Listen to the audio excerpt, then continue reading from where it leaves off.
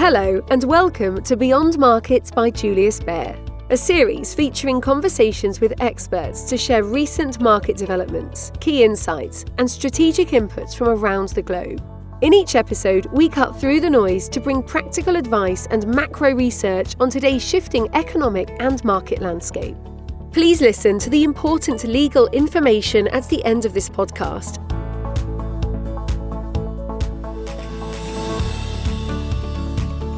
Hello, and welcome to another episode in our podcast series, Beyond Markets. My name is Perlin Wong, and I'm Head Investment Promotion and Solutions Asia at Julius Baer. Today, we have with us Marian Mak, Head Fixed Income Specialist, Hong Kong. Hello, Marian. Thank you for joining us today for this special Earth Day podcast. Hi, Perlin. I'm very glad to be here. This year's Earth Day theme is Invest in Our Planet, which of course is very apt for us in the investment community since we take investing very literally. And why should we invest in our planet? One word, scarcity. Marian, could you shed some light into what scarcity means for us in this context? Certainly, Perlin. We are talking here about resource scarcity, which is the result of a rapidly growing global population with a huge appetite for natural resources. Research shows that we use resources equal to 1.75 times the Earth's regenerative capacity. This means many resources will run out at some point, so we need to both search for alternatives and change the way we consume to keep planet Earth inhabitable for all. Marian, can you tell me what we are focusing on right now in the bank that directly relates to the topic of scarcity? Well, Perlin, there are two themes that we focus on. First, we need to accelerate our transition to net zero carbon emissions, which means reducing our dependence on heavy oil and investing across the clean energy value chain. Second, we need to change the way we consume.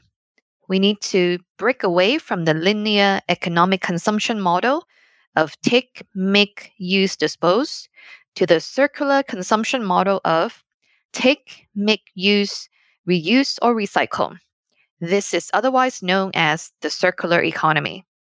So, Marian, what you're saying is that our focus themes are clean energy and circular economy. Let's talk a little bit about both of these themes. Clean energy, what is this really? Clean energy is energy that, when used, does not pollute the atmosphere, creating little or no greenhouse gases. It is sometimes used interchangeably with renewable energy and green energy. There are some crossovers, but there are some small differences. Renewable energy comes from sources that are constantly and naturally renewed, such as wind power and solar energy, while green energy comes from natural resources, such as the sun and wind. That's really interesting, but how do we invest in this theme? We see investment opportunities across the renewable energy value chain, even as we prefer to take a diversified approach to participate in this growth of the overall clean energy theme. When it comes to specific segments, our research colleagues prefer the European renewable utility companies. What about the circular economy theme? What's the best way to gain exposure there? The circular economy theme is a structural growth story with strong regulatory support. We think slow and steady wins the race for this investment theme. In terms of sectors, we prefer packaging producers, waste management companies, and selected consumer goods companies. Great. Now let's seg quickly to the topic of fixed income investing, which is your bread and butter.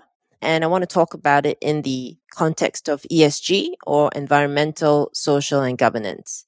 In what way is ESG investing different for bonds compared to equities? Sure, Perlin. So ESG investing is spreading to all pockets of the fixed income markets.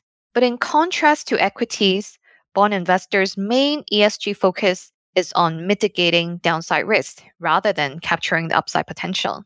Marian, could you explain what the different ESG bond labels mean? I understand there are four main types: green bonds, social bonds, sustainability bonds, and sustainability linked bonds. Of course, except for sustainability linked bonds, all the other ESG labels you mentioned, they're related to the use of proceeds of the bond issue. For green bonds, it means the use of proceeds is earmarked for green projects. For social bonds, the use of proceeds are for projects that promote social change. Sustainability bonds are basically a combination of green and social bonds in their use of proceeds. But for sustainability linked bonds, they're a little different because they are not linked to the use of proceeds. Rather, the issuer sets up a specific ESG target to reach by a certain date. But if the issuer misses the target, the issuer will pay penalty such as a coupon step up. This is the latest kind of ESG bond label. Amongst the four, which category has been the most popular by issuance? In terms of issuance, green bonds are most common, accounting for over 50% of total issuance. For social bonds, we saw a surge in 2020 in response to the pandemic, but slowed down a lot since last year because most pandemic-affiliated programs came to an end. For sustainability-linked bonds, being the newest label, we saw a massive jump in issuance last year. So it was about just 10 billion in 2020, and last year it was as much as 100 billion in issuance. We expect this trend to continue this year because investors favor sustainability-linked bonds given features of science-based targets and financial penalties, effectively holding issuers more accountable for their ESG plans and efforts. What is our approach at Julius Baer to recommending fixed income in the ESG space? Julius Baer has developed a proprietary methodology to evaluate ESG performance, effectively splitting financial instruments into three categories. So we have traditional investment, responsible investment, and sustainable investment. This Julius Baer ESG methodology will be applicable not just for fixed income instruments, but across all applicable asset classes. Using this proprietary methodology, most instruments will be classified into an ESG risk or one of the three ESG categories. To help clients better understand the underlying ESG risks and opportunities related to their investments. For those instruments classified as ESG risk-related instruments, they will in general be excluded from our recommendations. So all of this is well and good, Marion, but as a fixed income specialist in Asia, what have you heard from our clients about ESG-based investing? Is it gaining more acceptance or are clients still skeptical? For sure, awareness on this sustainability is rising in Asia, and media coverage is now very high. Based on my conversation with clients lately, there is definitely growing interest in this area, whether it's to properly incorporate ESG into their investment process or to kickstart conversation in this area. Market surveys also show that as much as 2/3 of our customers want to reflect ESG risks and opportunities in their investing. And I can only imagine this number to grow bigger from here. Finally, Marion, we have covered our focus themes for ESG today, which are clean energy and the circular economy, as well as the topic of fixed income investing. Let me close off by asking you what you envision to be the key factors helping or impeding the ESG trend. Disclosure and data challenges are the main challenges, I would say. For ESG ratings or scores provider, the data collection is for sure not easy. And for investors, sometimes the inconsistent or even conflicting ESG scores make it difficult to assess the issuer's ESG efforts. Another key challenge is greenwashing. And this is where issuers make use of certain marketing skills to window dress their ESG efforts so as to make them appear more ESG friendly than they really are. Will regulations help, Marion, such as what the EU is doing, for example? Yes, indeed. Regulations continues to be one of the major driving forces for shaping the ESG trend. For example, the EU taxonomy came into effect in mid-2020 in an effort to provide a standard classification system to determine which investments are environmentally sustainable. And one of the goals for the EU taxonomy is to prevent greenwashing, as well as to help investors make greener choices. Also, we understand the EU is proposing to strengthen the reliability and comparability of ESG scores and ratings from 2023.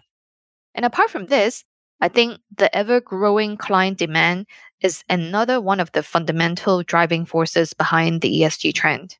Thank you, Marian, for shedding more light into the multifaceted topic of ESG. At Julius Baer, we believe that sustainability is a journey and not about one day in a year. Nevertheless, Earth Day on April 22nd still serves a purpose, which we should remember. It was started back in 1970 in the US with the intent of dedicating one day in a year towards public recognition and respect of the environment.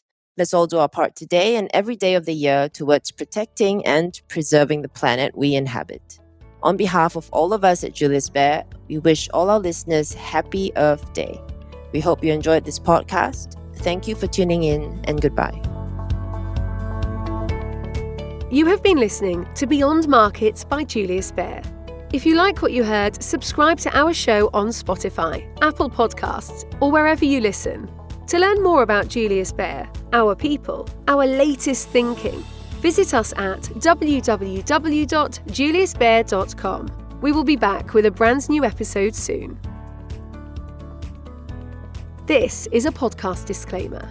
The information and opinions expressed in this podcast constitute marketing material and are not the result of independent financial or investment research. The podcast content is intended for information purposes only and does not constitute an offer, a recommendation, or an invitation by or on behalf of Julius Baer to buy or sell any securities, security-based derivatives, or other products, or to participate in any particular trading strategy in any jurisdiction. Julius Baer does not accept liability for any loss arising from the use of the podcast content. Please refer to www.juliusbaer.com/legal/podcasts for further important legal information.